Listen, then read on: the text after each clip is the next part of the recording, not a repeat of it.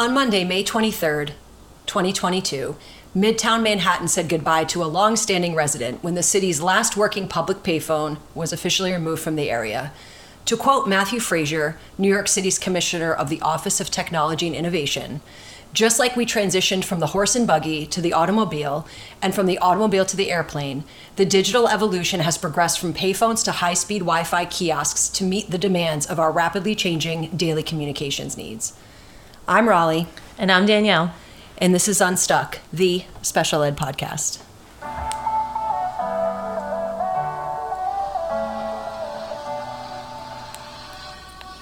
Good afternoon, Raleigh. Good afternoon. How are you on this glorious or good morning, or good night day? Well, we're in the afternoon. Oh, I see. You might be listening. I get it. In the afternoon, evening, or on your morning commute. So it sounds like a good time to listen. It sounds like. I mean, most of you are probably out of school by now. By the time you receive this. True. That's fair. Yeah. So enjoy your summer break if you get one. Or enjoy fighting the good fight all summer if you don't. Fair. So is it weird that we're bringing up payphones? I think it's a little odd. Yeah. So payphones made me think when I saw that article. It made me think about technology and how we are so reliant on it in such a way that we almost default to technology for a lot of things that we used to be able to do. So I tell this story to people who look at me like I have three heads when I say, back in the 90s, the 1990s, I was driving a car that broke down partway onto the highway. Thankfully, it wasn't further on, but I'll tell you, it was a decent walk back to the other street that I had to get to. And I had to walk from the car to find a payphone because I didn't have a cell phone and nobody was stopping to help. So maybe I wouldn't wanted them to anyway. I don't know. And I had to walk to find a payphone. I had to figure all of that out. So maybe and other times you'd have to like drive somewhere with a map in your car. Couldn't use a, what do you call it? GPS. Nope.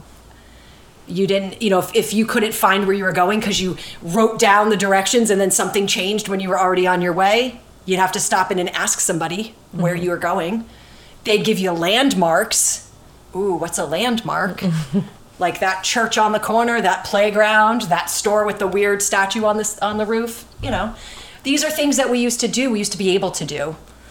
And we also used to be able to entertain ourselves without having to use technology to do so. Or at least not technology the way that we know of it.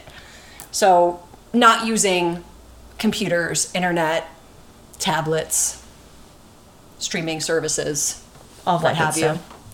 Yeah, I mean, humble brag here. I'm going to call myself out on it before you call me out on it. That's good. I've driven cross country a few times, and 3 of those times were with only a map brought to me by AAA. Wow. I had to order it, and then it came in the mail. This sounds scary. And then I had to use, and then my friend and I would use one of the trips. We traveled in 2 separate cars because we were both moving to Los Angeles at the time, and we had to use walkie-talkies that we purchased at the store in order to be like, hey, be too far away from each I other have to go to the bathroom. Yeah, that's a great idea. Yeah, because we had cell phones, but they were like emergency use. You had to wait until after 9. Texting, I don't think existed at that point in time. No.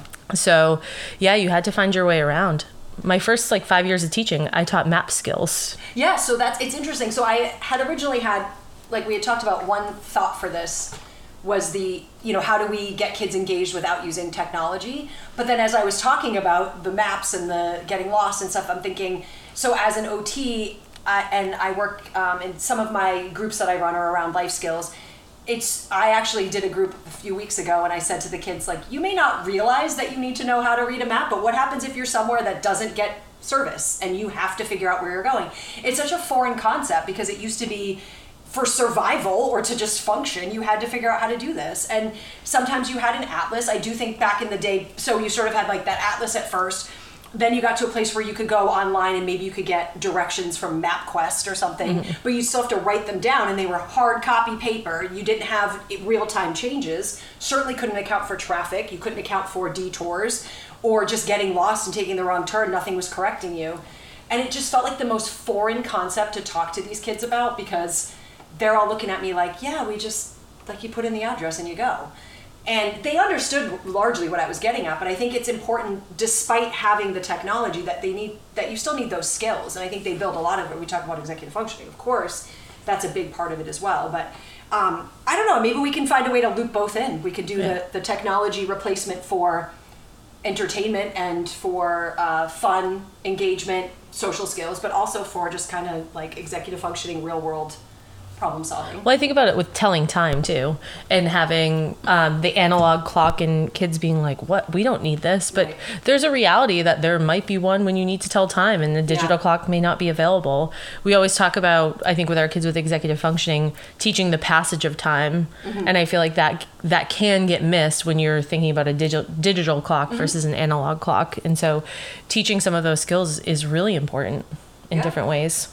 But something that I think about from 20 years ago of kids doing activities with each other that were very hands-on and required problem solving, conflict resolution, turn taking, social graces that we just don't necessarily have today. So their kind of parallel to that now is, we're both on the same game on two different, laptops or tablets, and we're engaging with each other this way, but we're really not teamwork. We're not, it's not like this is sometimes I guess it can be, but it's not always about like this is something we're figuring out together, or we're physically challenging ourselves in any way. We're not, working on our coordination, we're not working on our balance, we're not working on our motor planning, maybe in a larger sense depending on the game you're playing, but you're not really honing in on some of those activities or some of those areas that these kids, a lot of our students need to work on. Well, it's interesting that you bring that up. I'm actually looking up the documentary right now, but there's a brand new documentary on Netflix. It's about basically like web-based crimes and things like that. Yeah. And the first episode was about, which I had never heard of, something called swatting. You've never heard of it? Okay. Yeah. So it's basically two online gamers, and this ties to your conflict resolution piece. Two online gamers or more than that, and like one gets mad because he loses whatever game or does something that ticks the other one off, and that other person will then pretend to be that first person and call the FBI or call the police and say that there's dead bodies in a closet or something, and then the SWAT team will come to that person's house even though they're completely innocent. Now I get the term swatting. Yeah, so they call it swatting, and I was floored by how often this occurs. And then to your point about conflict resolution, it's like you have a lot of kids who grew up in this age of technology where they don't really have to meet face to face and like have a discussion and work it out. I think one of the swatting incidents that they were talking about where someone got murdered was over by the SWAT team was over $1.50 that they had bet on a Halo game or something like that. And so there was obviously challenges in teaching conflict resolution because both of those kids were anxious and never got out in the community and all of that stuff. So when you say anxious, I was just thinking, we talked about in a previous podcast, like learning how to sit with anxiety or sit with uncomfortable feelings. And I think, I always feel like the oddball. I mean, I'm not really a tech person. I don't spend a lot of time on my phone, and I spend time in my thoughts, which seems like such a weird thing to say out loud. Like, I think that's what I'm doing. And I think when we are, shoving an iPad in front of a kid's face when they're 3 years old, we're basically saying, don't deal with anything. Just entertain. Something's always entertaining you. You always get to, I call it the TikTok generation. We always get to go, 30 seconds, click, next thing, entertain me, give me something. I don't have to sit with my feelings. I don't have to sit with discomfort. I don't have to think. I just have to keep changing the channel, keep changing the message, keep changing the input. And it's just not realistic. And I see that. Again, I don't teach typically large groups. When I do run groups, I notice that immediately kids offer feedback without being solicited for it. This is terrible. This stinks. This is the worst. This is awful. They're so used to like, I don't like this, change it to something different. I don't like this game. I was losing this. So even if they're playing it independently, I see this all the time. I'm losing this game. Instead of sticking with it and figuring out how to win the game or solve that, even a video game, they're on to the next game because now I can't be bothered. I am severely concerned with the way that type of management of stress, management of feelings, management of winning, losing, again, having peers that either are or are not engaged directly in anything with you physically or like even within the game, how that's affecting how we progress and grow and how kids are evolving. It's really kind of scary, to be honest. Well, and then we've talked about a bunch of times, like when I see kids at the high school level who are so anxious to, I feel like they're in the sweet guidance office all the time because they're so anxious about upcoming tests and things like that because they don't have that skill set to be able to break down. That Netflix documentary is called Web of Make-Believe. Web of Make-Believe. Highly recommend. I'm only on episode 2, so I can't really... Isn't there a famous... Is it who's the... Sorry, I don't mean to put you on the spot. No. I think there was a famous... I don't want to say the name in case I'm wrong, but I think there was someone attached to that's well known. Ron Howard. That's it. I was going to say Ron Howard. Yep. I didn't want to do that without... Yep. And Brian Grazer. Yes, so they are very well known.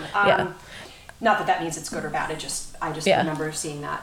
One of the things to tie to that social piece is something that you and I used to do that we were all trained in. Homo Reg Tier 2 trainer over here on the side of the room is something called behavior management through adventure or project adventure. We've mentioned it before. Yeah, but it's worth. I think about being trained in that and how cool it was to spend 10 minutes a couple times a day and playing those team building games and working through challenges with kids, having them come up with the rules to, giving like a general guideline of like, here's what the game is, what should our rules be, and having them talk through that and then play the game for 10 minutes and then after talk through what we could have done differently as a group and how we could have managed things, and not directly calling people out, but having that discussion about how to basically either advocate for yourself or to handle losing. And encouraging kids to solve those problems themselves. So I think another thing that, teachers I've worked with in the past are known for saying is this an adult problem or a kid problem? Is this a problem you need to come to a teacher to talk about, or can you solve it within can you and your friend solve this? Do you really need my help?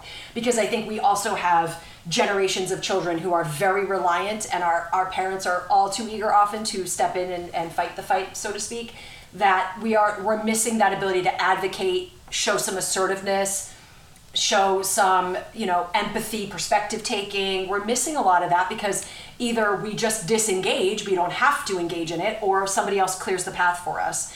And it's just not building humans that are ready to function in a world where not everything goes your way. Not everything's a video game that you get to just stop and check out of and you don't have to do it anymore. And I think just my OT brain also looks at, the general kind of physical fitness and health of kids. And are you getting out and physically doing games and activities, first of all, like the actual movement and gym-based type of things, or out activities, sports, physical scavenger hunts, or are you doing things like board games, where there's so many things in board games that require that higher level thinking, the critical thinking skills, the executive functioning, some fine motor coordination, visual perceptual skills. I mean, those games were all designed for that. It's great. That's what's so fun about being an OT is a lot of the things that we can use for therapy are games and fun activities. And we're missing that. Kids don't... I find a lot of times like if they're given an option, do you want to play Operation or do you want to go on your iPad? It's like iPad. Mm-hmm. And I think we almost have to... So another motivation for this podcast was, do people feel like they could take a challenge on of wiping away the option of technology a day, a week, and just saying, this is not a thing that we're just going to try something else today. We're not going to use that. We're not even going to use it for school. Our academics are not going to be based around what we can pull up on the smart board or Google Docs or whatever. We're doing old school learning and see how that changes how kids engage, whether they find it awesome and fun and novel or they hate it. But either way, it's something to kind of consider, I think. There's a teacher that I don't know personally, but a story that I heard where the teacher collects all the cell phones at the beginning of class. I'm sure this happens everywhere. So I just thought it was cool because it was so closely connected and tied to my work now. And he would collect the cell phones. Kids were, not happy about it at the beginning. And same thing with technology. He limited the use of technology. And this is high school currently. Yeah, and the kids have become so used to it that they don't even think about it or access it during class, and they're probably the most engaged that mm-hmm. like he said throughout the year kids become more and more engaged because they become comfortable with it mm-hmm. And accepting of it. I mean, in all my years of teaching, I never allowed, there wasn't availability of it at the beginning, but I never allowed technology for any earned time. Now, there are some circumstances where that is the student's motivator, and there are times for that. But when we would have like an end of the day cleanup wrap up, we'd always do some sort of 2 to 3 group games. I mean, I remember Monopoly Deal being like the most popular game in my classroom. Payday. I brought the old school 1980 84 version or something in my classroom. Uno's another good. I mean, there's so many. There's so many. But if you're trying to tie technology and helping kids and create that buy-in,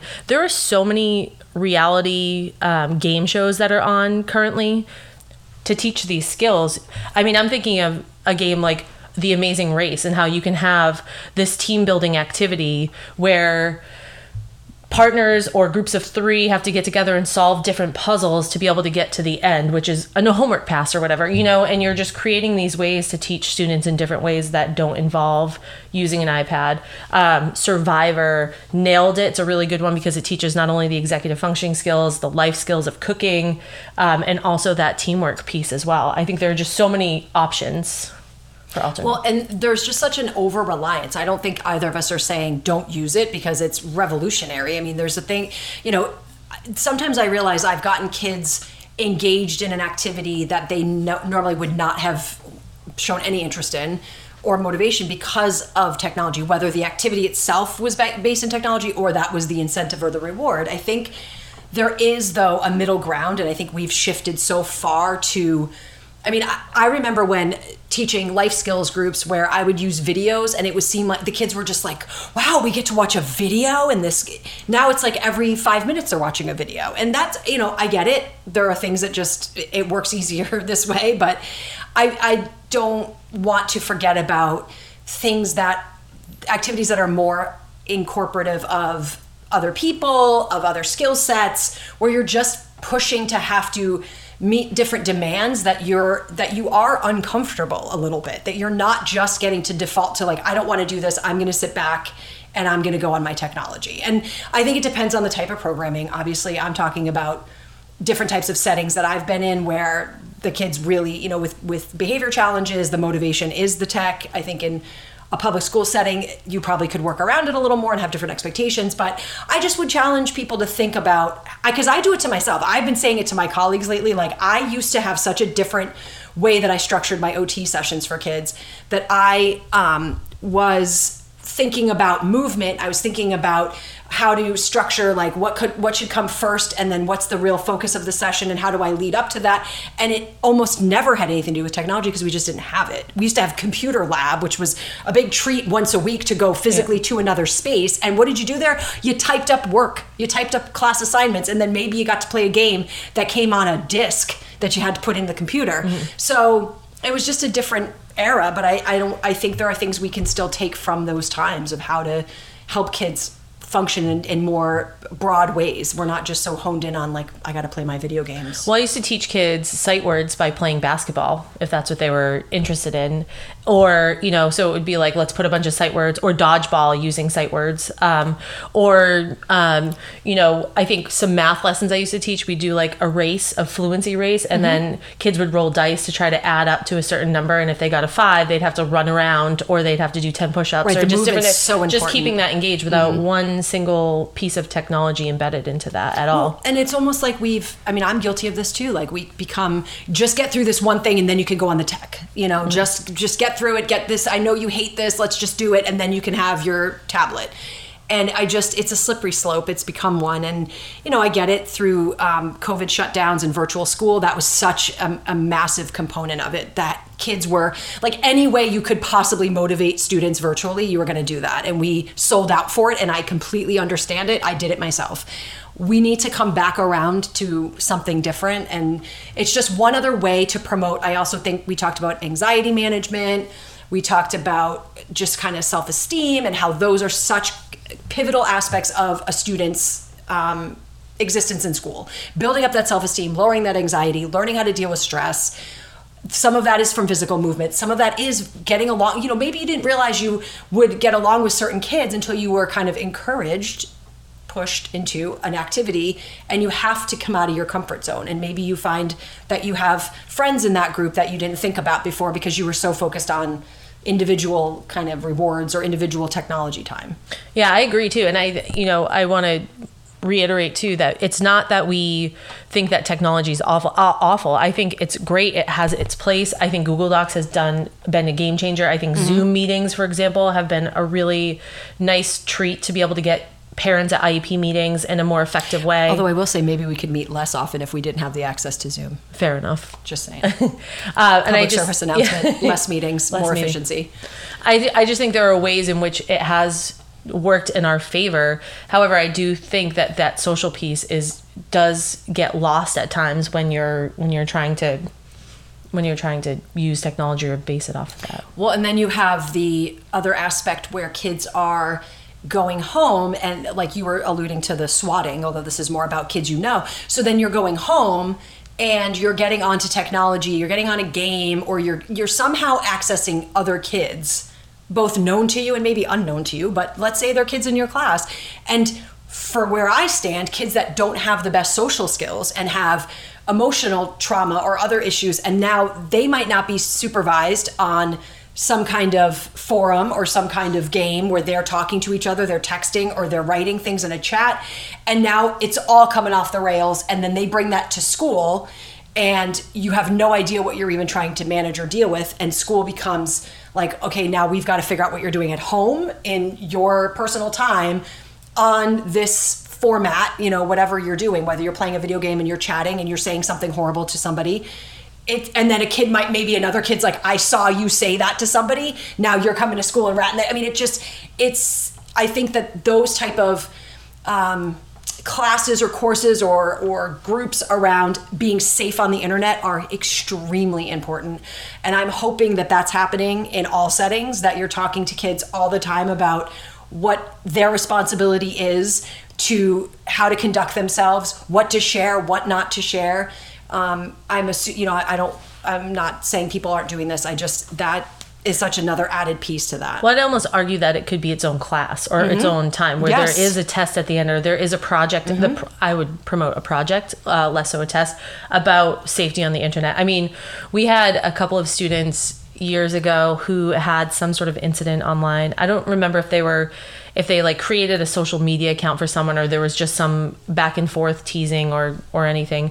But I remember I made them sit out of class for like half a day, and they had to do research and present a poster to younger kids on internet safety. That's great. And it went a very long way because I didn't see them do any of that again, or I didn't hear about it again. And I just think the importance or empowering them to do their own research about these facts and then encouraging them to share that with peers, I think is important, and it holds them accountable for that type of stuff. Yeah. I mean, there's just so much. This is, I guess, the more we talk, the more I realize this is a very broad topic, because you can really approach it from so many angles. Again, I would reiterate the challenge of finding, we all have it. We all have, somebody brought in Battleship to work, and so that was something we've been using in our OT sessions. And like, even just, kids will immediately, a lot of times the first reaction, not this game. And then 30 seconds into it, they're smiling, they're enjoying themselves. They're not they're like reluctant participants initially, because sometimes they're like, this is so cool. But then you get them engaged in that, and it's amazing. And maybe they want to do that more often. Speaking of TikTok videos, you can find a lot of those games there. You see adults playing a lot of those games on TikTok. Because we miss it. Yeah. I saw like real life Battleship. Speaking of that, that's what it came to my brain the other day. And it was basically like a sheet up, and then people like stacked chair, like people were the battleship. So like there was a group of 3 and 3 chairs lined up and a group of 2. And basically you had to throw a water balloon over to the other side. And if it smashed on the person, you got their battleship. Yeah. So it was like something really creative. It was team building. It was figuring out and like solving the puzzle of where to put your... We've been known to do grown up hungry hippos. That's true. So there's a lot of things. You can do so many things with both adults. That also could be, morale boosting for your staff and your colleagues. And then also for kids to come up with it. It'd be kind of a cool project, especially as we're getting toward the end of the year, maybe over the summer if you run summer programs, or if you're involved with summer programming. Or when you start back to school in the fall and you're getting to know a different group of kids, getting to know each other. These are great ways to build that teamwork, morale. You know, I encourage a lot of, when I run groups, like, this is your team. The kids in this class are your team. This is coexisting. We're learning how to get along. And how do we, foster that? Certainly there's obviously things you can do technologically wise. I just made that up. But I think it's really cool to engage kids in some kind of creative, like, that'd be kind of cool to say, like, how many games can we transfer to, like, physically manipulating them instead of it being like, I'm playing Hungry Hungry Hippos, the game. How do I play that with humans being the hippos, just kind of transitioning it to something different. Well, I think some of that too is, we've talked about this so much, but the larger challenge of administration and making sure that, I think there needs to be at some point some meet in the middle of what time people have. I think part of the ease of technology is it can happen more efficiently in some ways, some of the teaching, not always. And so when you're in this rigorous curriculum or pushing the curriculum or pushing for whatever state standardized testing there is, I think oftentimes these slower, more meaningful ways to approach situations can get missed because you're so stressed about that. So, I want to appreciate and recognize that there's a larger systemic issue of having the creativity and wherewithal to do all of this stuff, but taking it upon yourself to take once a month or even once every other week to do some 10-15 minute team building activity without technology to start, or to have that challenge of a week without tech is going to be vastly important. Do it. Full send. And let us know how it goes. Yeah. All right. What do you got for us? So just to wrap it up, we'll do a random topic generator that I find on my cellular telephone. Not that I couldn't have come up with one, and maybe that's what I should have challenged myself to do today. Well, too late. But I'm going to let the internet help me on this one, so I'm a cheater and a hypocrite. Would you rather be granted 3 wishes of your choice 10 years from today, or be granted 1 wish today? Oh, boy. I'm going to go, because I'm impulsive, the 1 wish today. Okay. All right. You don't want to say what you'd wish, do you? No. Okay. That's fair. It needs to come true, so. Oh, right. That's right. I'm a planner, so I'm going to say, I'm going to wait. I'm going to really spend the next 10 years thinking long and hard about what I want to do. And then I'm going to have 3 wishes. And you know what? I'm going to probably come up with some really good ideas that I can't have happen for 10 years. Hopefully I'm still in a physical state to enjoy them. That's all right, fair enough. In my elderly, this is where we differ. Planner, not planner. I mean, I'm referring to payphones, so I don't have, who knows? I'm already in my glory years here. But yeah, I would definitely plan ahead for that. Yeah, I would do it today. Fair enough. That fits. Anyway. It checks. Well, thank you everyone for listening.